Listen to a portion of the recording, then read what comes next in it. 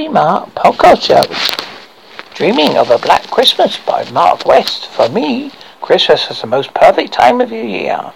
And since childhood, I love the cold and misty mornings, the bare trees and excitement things to come.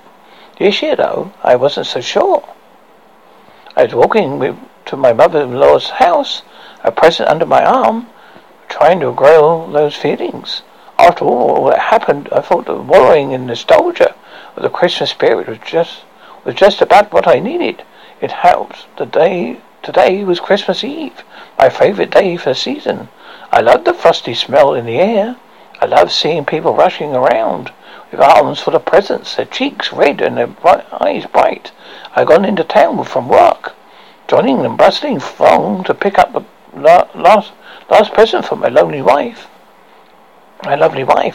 Of course, they were a stack of presents at home, hidden in my wardrobe, but I was always after that special gift, the one I wouldn't know until I saw it, the one that would make Carrie's eyes lit up. Carrie didn't show my enthusiasm for Christmas. For her, it's just another time of year, a waste of money. She bought me presents and tried to make an effort, but I was the one who put up the decorations and organized the cards and presents for our families and relatives. Not that it bothered me. There wasn't much that would sell it for me. In fact, the only thing that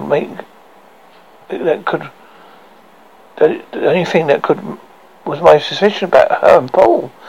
Carrie worked in the marketing department of a local printing firm. She loved her job. She was a very attractive woman. Apart from the odd aesthetic feeling of jealousy, it made me proud that so many men paid attention to her flowing red hair, curvy body, and aggressive wit. Paul joined the company in summer as a manager. They spent a lot of time together, going away for conferences and lectures. I should have seen it coming, but they always say that his closest are the blindest. I walked past Boots and smiled at the crowds of men around the perfume corners, trying to buy their presents from vague memories of scents and packaging. I shook my head. Perfume was a present for men who had no end of imagination and didn't want to make his wife's eyes light up. I carried on through the center, sidestepping crowds, attracting cycling children, and went through the main doors towards the market. I was not a religious man, but I made it a point every year to walk past the church. I loved to stand by the main door, watching my breath drift into the sky, listening to the choir practicing for the mass that would come later that night.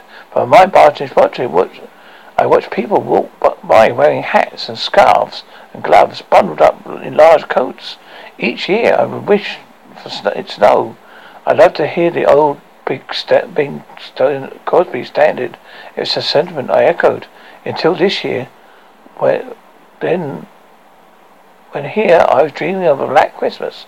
Carrie and I hadn't slept together since August. I kept asking if everything was alright, if it was me, but she swept my concerns under the carpet. Every time I watched her eyes for a glimpse of pity, there was none. I never saw it there. Abby, my mother-in-law, lived in Harrow Crescent. A line of sturdy houses built in the 30s and surrounded a small green. Someone had put Christmas lights on the Harrow tree in the center of it, and it sparkled in the dusk. I walked by houses and windows were illuminated with electric candles and wreathed in multicolored tinsel and fake snow. Plastic moldings of Father Christmas and his elves and reindeers hung from the doors, proclaiming season greetings for one and all. I came to Abby's house, opened a gate, and walked up to the path of the front door. I knocked, smiling as a plastic Santa rocked to and fro. The door opened and the smell of Christmas cake wafted over me. Someone, maybe on TV or radio, was singing, but I couldn't make out the carol. "Kevin," she said, "what a surprise. Oh, you two were going away for Christmas." I put a present on the step.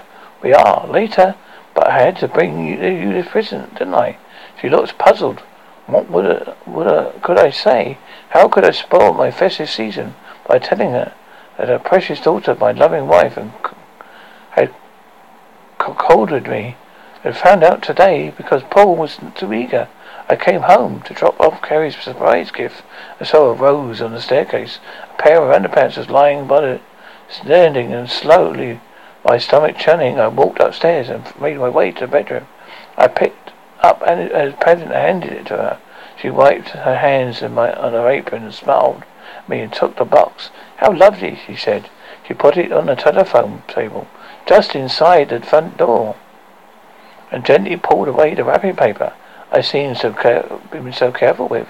She folded it, put it on the floor, and opened the flaps of the box, peering in. When she screamed, she knocked the box off to the floor, and she pressed her hands on her temple to remind me.